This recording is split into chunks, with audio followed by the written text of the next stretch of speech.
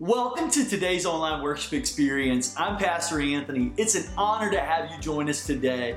If you want to secure your Bible and your YouVersion Smart app, you can actually go to the Events button in the menu, type in North Park Church, and all of today's scriptures and notes are going to be right here for you. Let's dive into God's Word together today as we start a brand new series called Auto Response. When somebody cuts you off in traffic, what's your auto response? When your spouse kicks an attitude, when your children kick an attitude, what's your auto response?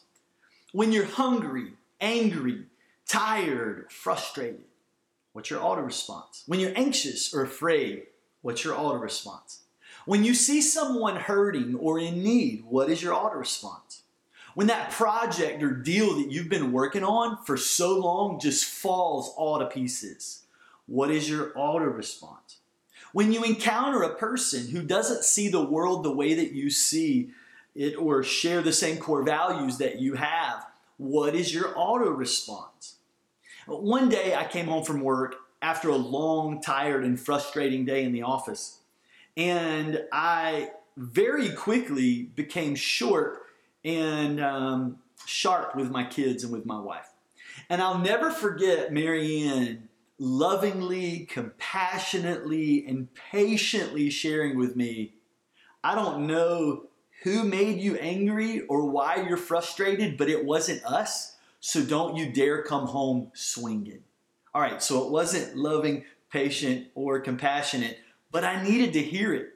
Now, I didn't come home physically swinging because my wife would have beat me down with a frying pan, but I did come home impatient and very sharp and short with my wife and kids, and I took out my day on them. My auto response in those situations was to be impatient and to be short with my family. See, an auto response is our default position that we develop over time to certain circumstances. Let me say that again. It's very important. It's kind of a basis for this series. Our auto response is that default position that we develop over time in certain circumstances. And I think sometimes our auto responses are somewhat involuntary.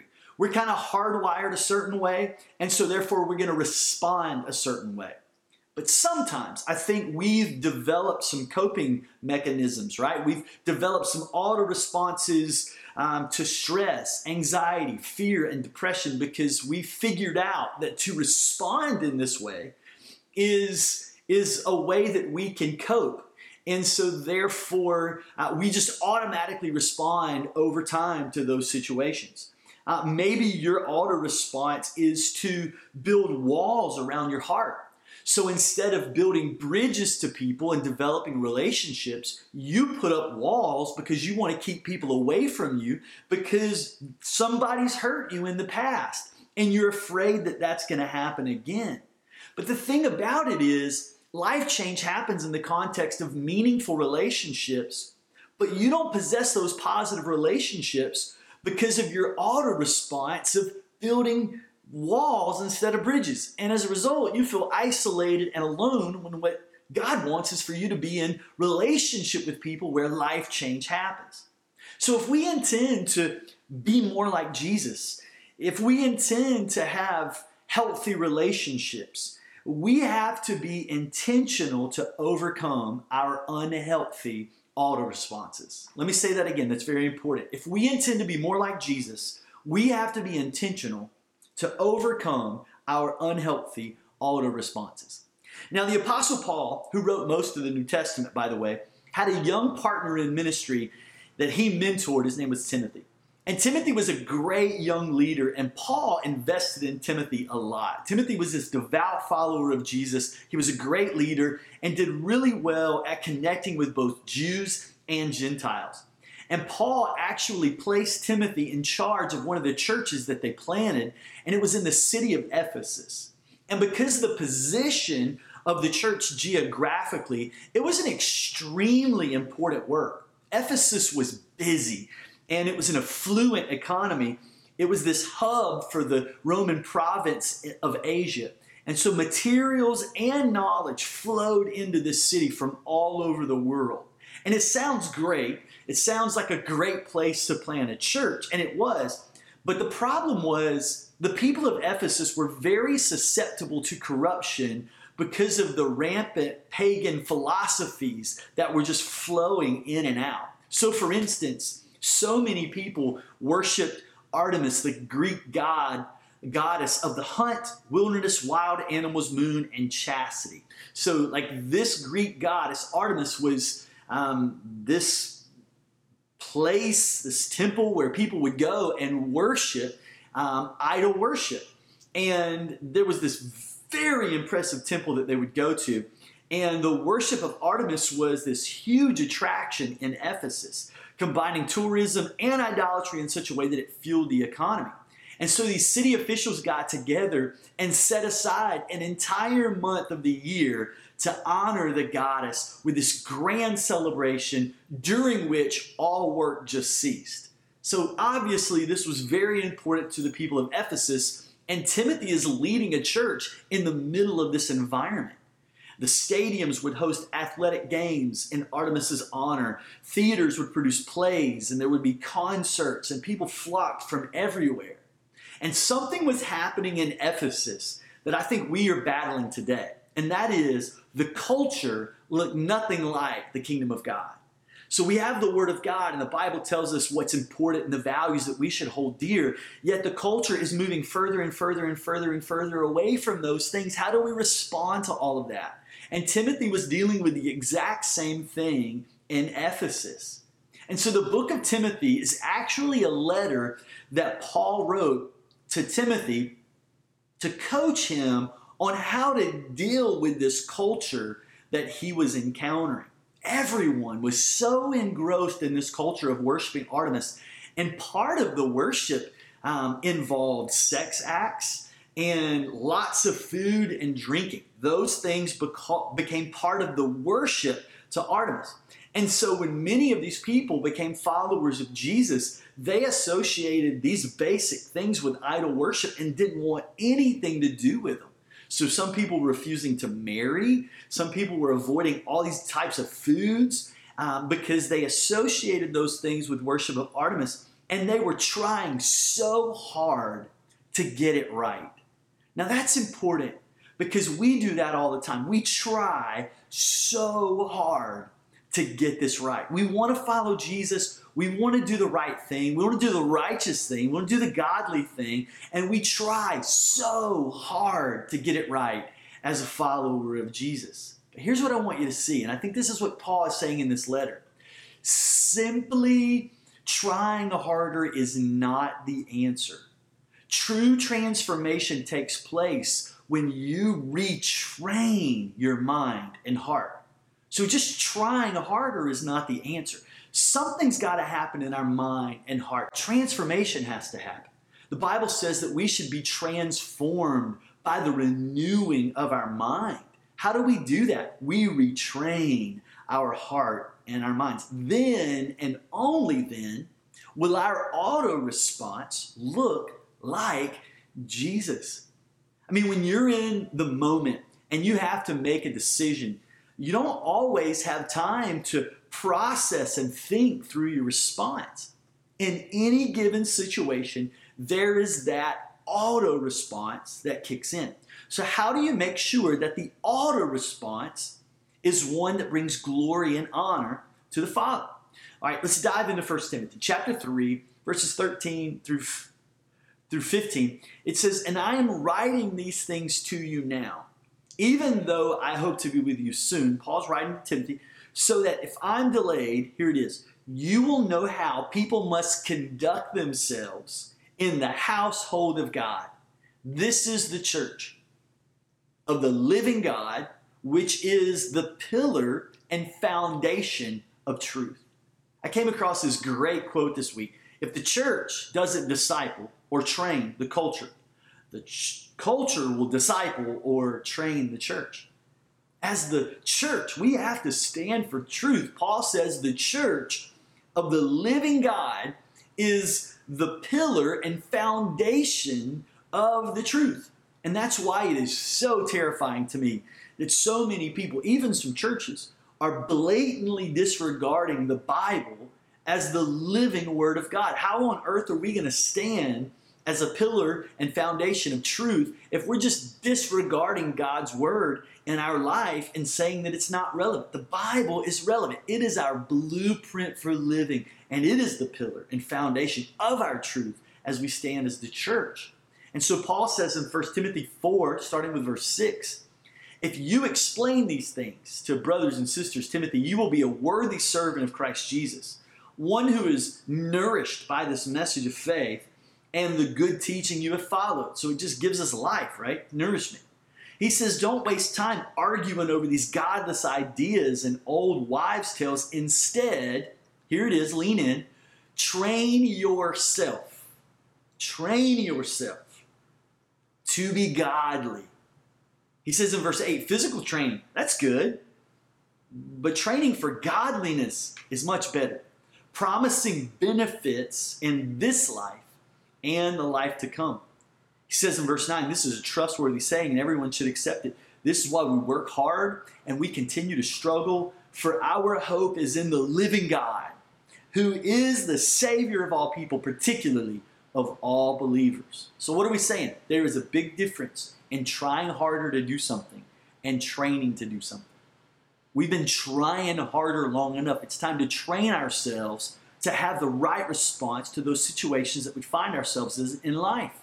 Trying hard can only accomplish so much, but if you're serious about making sure that your auto response is to be like Jesus, you have to enter a life of training. And so you must arrange your life around certain practices that will enable you to do what you cannot do by willpower alone. Let me say that again. You must arrange your life around certain practices that will enable you to do what you cannot do by willpower alone. All right, let's talk about my golf game. That's exactly what you want to hear about, I'm sure. I am, how would you say, the worst golfer in the world. Okay, that's what I would say. I'm so bad, but I want to be good. I really do. My son and I really started getting serious about golf during COVID because it's like one of the things that you can still do. And so we would go down this little golf course close to our house and we would play. And what's bad is here we are, a year and a half almost from that experience. And my son is a pretty great golfer and I am worse than I was when I started. I don't know what happened. Recently, I was playing with some friends and we're all hitting from the same place because it was a tournament we were playing kind of best ball. And 3 people hit before me and everybody hits the green. Everybody. And their shots were just beautiful. And I'm like, all right, this is it. This is, all right, I got this. I can do this. And so I step up with my 6-iron, which is my club, and I feel it, y'all. Like I can just feel the energy. Like I feel it. Like I can feel it. It's almost like the spirit of Tiger Woods has come upon me. And so I step up, I go through my pre-shot checklist in my head, and I just know this may actually go in. Like when I hit this ball, it may actually go in the hole. I was that confident. And so I took my backswing and I swung my club with everything that I had within me, which was probably a big part of the problem. And instead of making great contact with the ball, I hit maybe 6 inches behind the ball. And my club hit the ground with such force, it didn't like kick up a divot. What came out of the earth could not be described as a divot. It was like I hit the ground with a shovel. And I didn't even make contact with the ball. The earth that I dug up just kind of pushed my ball forward about 5 feet. And my hands just kind of got stuck in the ground. Like when I hit, it just kind of got stuck. And to this day, that was like a few weeks ago, I think my wrist has sprained and a few of my fingers are sprained. Like I'm in such pain when I try to play now. What am I saying? I'm saying I was trying so hard. And that's kind of my answer to my game of golf.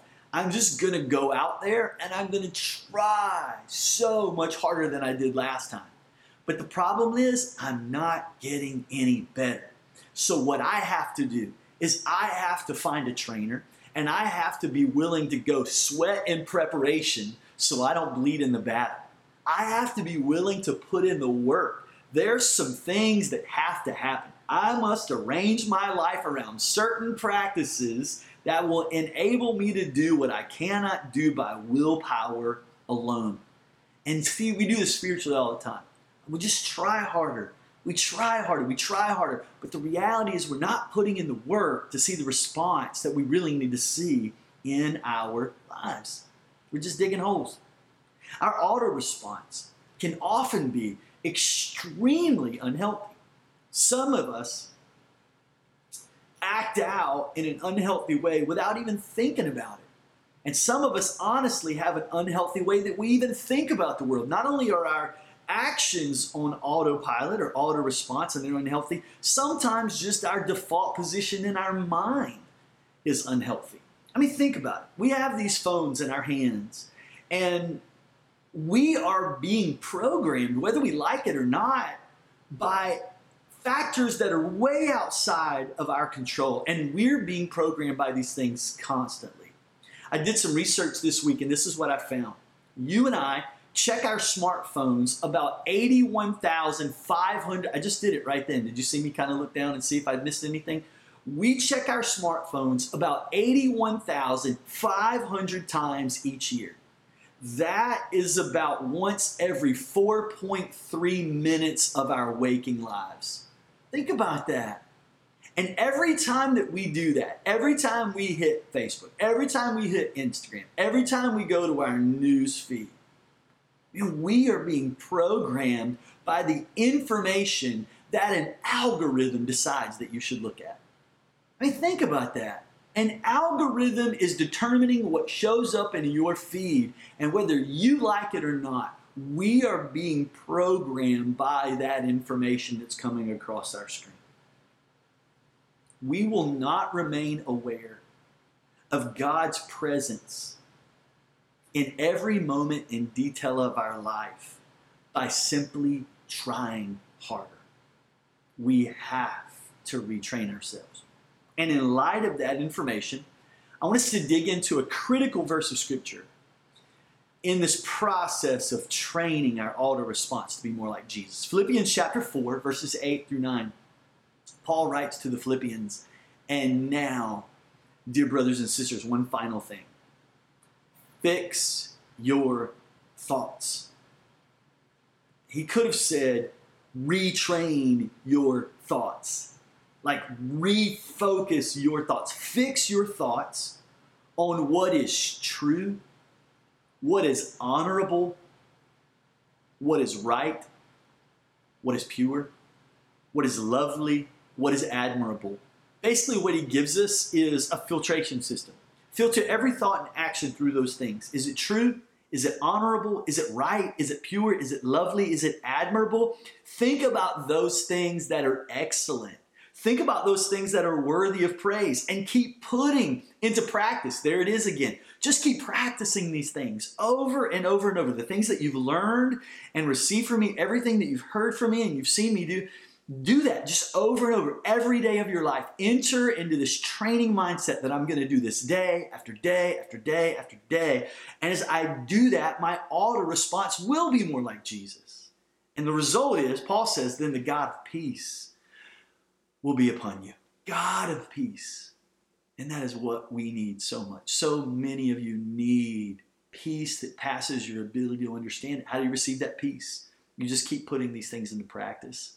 It's exactly what Paul says just a few verses of scripture before. I wish you could see it. It's right here on my wall. Don't worry about anything, but instead pray about everything.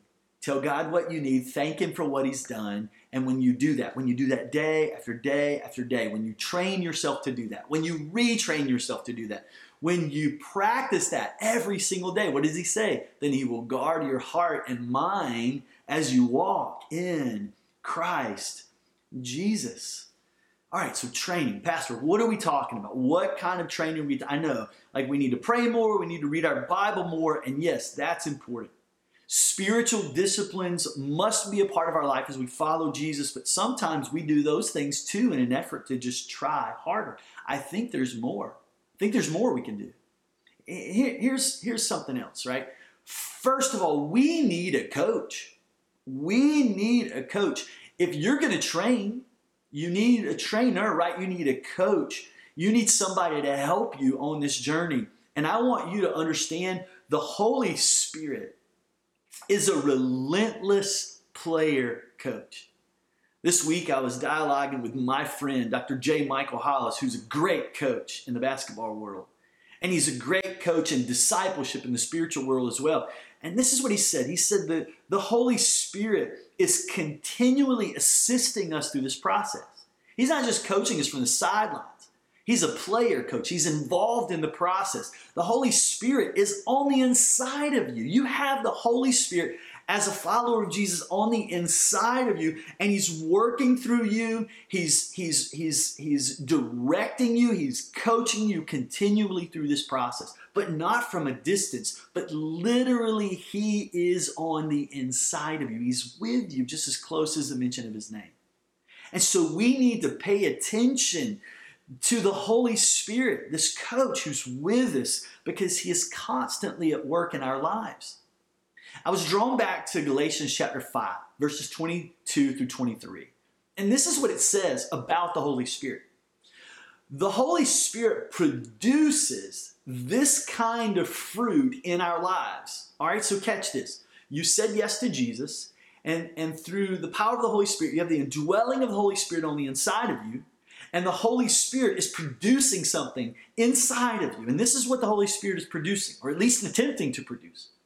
This kind of fruit: love, joy, patience, kindness, goodness, faithfulness, gentleness, and self-control. If I ask people that you worked with, what's your default position?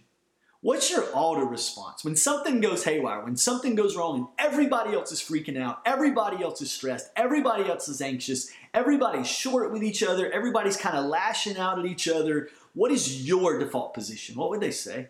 Would they say, oh, my coworker, oh my goodness, their default position, they love people. They have such joy. They have such peace. They're so patient. They're so kind. They're so good. They're so faithful. They're so gentle. They are so self-controlled. Is that your auto response? Because as a follower of Jesus, it should be. And here's what I want you to see. These things don't just happen. These are supernatural auto responses that we should have in our life as followers of Jesus, who are being led and we're being discipled and we're being coached up by the Holy Spirit.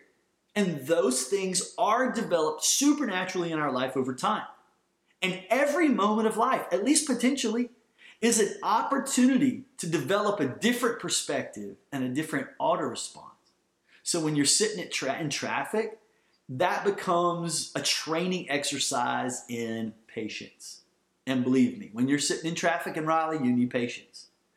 Mundane activities like cleaning the house can train our hearts in gratitude if we use those as an opportunity to thank God for his daily provision. So instead of complaining that you have this house to clean, why don't we spend that time rehearsing our gratitude that we even have a home to live in? Think about the people in the world that don't have the blessing. They would love to clean their house. They would love to clean a house that's theirs. And here you have this opportunity to do that. Instead of grumbling about something, why aren't we using that as an opportunity to thank God for his blessing in our life?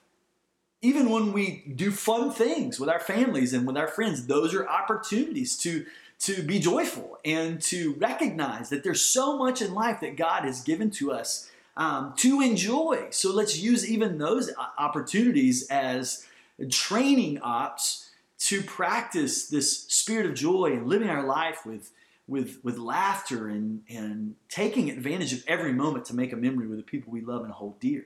Every moment in your life is a chance to learn from Jesus of how to live in the kingdom of God. And to forget that God is present in any moment is to forget the most important aspect of that moment. Remain aware of God's presence. Like, that's the single most important thing that we can do as a follower of Jesus. Now, author John Ortberg gives us a couple of suggestions of how we can do this. So these are kind of your action steps. Here's the first one. As you engage in any task, commit to doing it for the Lord from the very beginning. Colossians 3:17 says, whatever you do or say, do it as a representative of the Lord Jesus, giving thanks through him to God the Father. Vocalize it. Vocalize your thoughts and your intentions. As you carry out the task, say, I offer this task up to you, Lord. You pull out the vacuum cleaner before you start vacuuming up after your kids for the third time today. Lord, I offer this task up to you. I am grateful for this home. I am grateful for these children that I have to continually clean up after. God, I am grateful for the gifts that you've given me in my life. I remember when I was a young choir director at 19 years old at the Wallace Church of God. When I was in college, I'll never forget those moments. Those were great training opportunities in leadership. I remember when I was working at a church in Wallace, North Carolina, I would stand on stage on Sunday and I would lead worship because that was part of my responsibility. But the other thing I did was clean the church during the week. And I hated that part of the job. That wasn't very glamorous, but it was a great training opportunity for me as a young leader. I think every young leader needs to do that. And so I would clean that church. And I remember like vacuuming that sanctuary and complaining. I hated doing that. And I really hated going in the bathrooms and cleaning those bathrooms. What a mess. I'm like, this is not what God called me to do. He called me to do something other than this. What I wanted to do was do the things that got applause. I didn't want to do the things where I had to take on the role of a servant and serve. And so the Lord was training me to serve. The Lord was training me to lead by example. And so I decided that I needed to retrain like my mindset. I didn't have the right mindset as I was doing these tasks. So I decided that I wanted to commit these tasks to the Lord. So I started praying. Lord, help me as I do this to worship you, because anything I put my hands to is worship. And so that's exactly what I did. I would dust the pews because they were old wooden pews and I had to dust the pews. And I would literally walk through there and I would pray for the people who would sit on those pews on Sunday. And I knew the people. Like it was a smaller church, I could call them by name. And I would pray for every family, and I used it as an opportunity to do a prayer walk. And as I was vacuuming the altar space, I would pray that people would come to Jesus in that altar, that people would be healed and have an encounter with Jesus. I would be cleaning kids' classrooms and praying that God would touch these little kids, that God would help them to be the people that He created them to be. Even in the bathrooms, I'm at the commode, I'm scrubbing toilets, and I'm praying, God, loose them and set them free. That's bad. But I just did everything I could to make sure that even these mundane tasks, that they would be an opportunity for me to grow as a leader and for me to give thanks to the Lord for the opportunity to do it. So start the task by saying, Lord, I offer this experience, this task, this moment up to you. And then here's the second thing. John Ortberg says, think in terms of we, not just me. Think in terms of we. Make all of your thoughts really a conversation with the Lord. So instead of thinking, what should I say in this situation? Or what should I do in this situation? Maybe think, all right, Lord, what do you want to do in this situation? What are we going to do? You and me together. How are we, Lord, going to impact the situation? How are we, you working through me, how are we going to impact the office that I walk in today, the classroom that I walk in today? How are we going to accomplish what it is that you've called me to? Because I know I can't do it alone, and He's chosen to use you to do it. So there's a partnership that's happening here. So think in terms of that partnership. Lord, what are we going to do today? What do you have for us to accomplish today? And we do that together. God working through you, but choosing you as a vessel to actually work through. I love that thought process. Think in terms of we. And then here is your challenge for this next week. Recognize that all of life counts. If you let them, ordinary moments of your day will become powerful training exercises in spiritual formation. Think, any situation that you're in, how can this moment train me to better follow Jesus? How can this moment train me so that my altar response looks more like Him? For example, when you're at the express lane in Target, let's be honest, you are not ready to try this at Walmart because Walmart's like next level stuff. But if somebody is rude, has way too many items for this lane, stop and ask yourself, How can I use this moment to train in patience and graciousness? How can I use this moment to train in patience and graciousness? If someone offends you with a hurtful comment and you're on the verge of biting back, stop and ask, how can this moment train me to respond? Self-control, love, and grace. When you're on the verge of procrastination again, stop and ask, how can I respond in this moment in a way that trains me in perseverance and faithfulness? When you're tempted to grumble about the mundane tasks, stop and ask, how can I use this moment to train myself in gratitude for all that God's given to me? When you see somebody in need, but you really don't have time to stop and help, ask, how can I use this moment to train myself to be helpful and have the heart of a servant while still accomplishing everything that I need to today? It's not either or, it's both.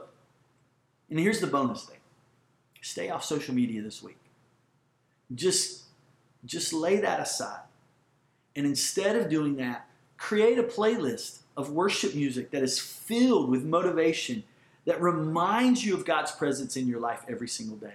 And just fill your mind and heart day after day, so that you are aware that this player coach, the Holy Spirit, who's working from the inside out, is developing you and training you so that your auto response looks like Jesus. So that your auto response is love, joy, peace, patience, kindness, goodness, faithfulness, gentleness, and self-control. And I recognize this is different. This is choosing and being intentional about living our lives in a very different way. But let's be real. If you want to see God do something that you've never seen him do, we're going to have to do some things we've never done. Let's try it. Let's see our auto response look like him. Let me pray for you. Father, thank you. Thank you for my church family today. I am so thankful I get to be a part of this incredible family, these incredible people who are making a difference in this world as they pastor their city. We all need to work. We all have areas of our life where our auto response does not look like fruit of the Holy Spirit in our lives. And so I pray that you would forgive us of that first and foremost as we repent of those things.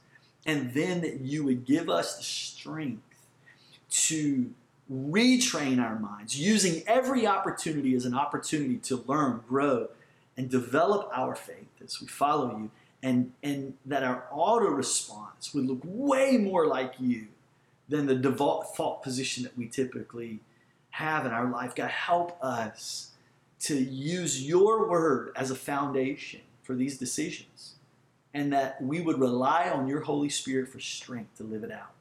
And we are going to be quick to praise you and give you honor and glory for that. And Lord, I pray that if there's someone here today who's listening to this saying, but I don't have the Holy Spirit in my life because I'm not a follower of Jesus, then that's the first step for them. And I pray that they would take that big, bold step right now as they pray the simple prayer that says, Lord Jesus, I invite you to be my Lord and Savior. I am a sinner and need your grace, and I ask you to wash me, cleanse me, and set me free. And give me strength to live for you. In the mighty name of Jesus we pray. Amen. If you prayed that prayer and made the decision to follow Jesus, please reach out to me and let me know. I would love to celebrate with you. Thank you so much for joining us today, for inviting us into your home as we walk this journey together. And we really do want to walk this journey together. One way we can do that is for you to navigate to northparkrdu.com, click the digital connect card, and give us an opportunity to learn more about you. When you do that, we actually want to send some information to you, put some information in your hands, but mainly we want to get to know you and figure out how we can help you as you walk this journey with Jesus. Also, we'd love to get you plugged into a life group. So if you'd like to join a group of people, life change happens in the context of meaningful relationships, and we want to help you find those. let us know. We'd love to get you plugged in. And finally, if you would like to make an investment to build lifelong followers of Jesus, simply hit that online giving button. We want to thank you in advance for your generosity, especially in this season. We love you, and we are cheering you on. We can't wait to see you in person at Riverbend Middle School.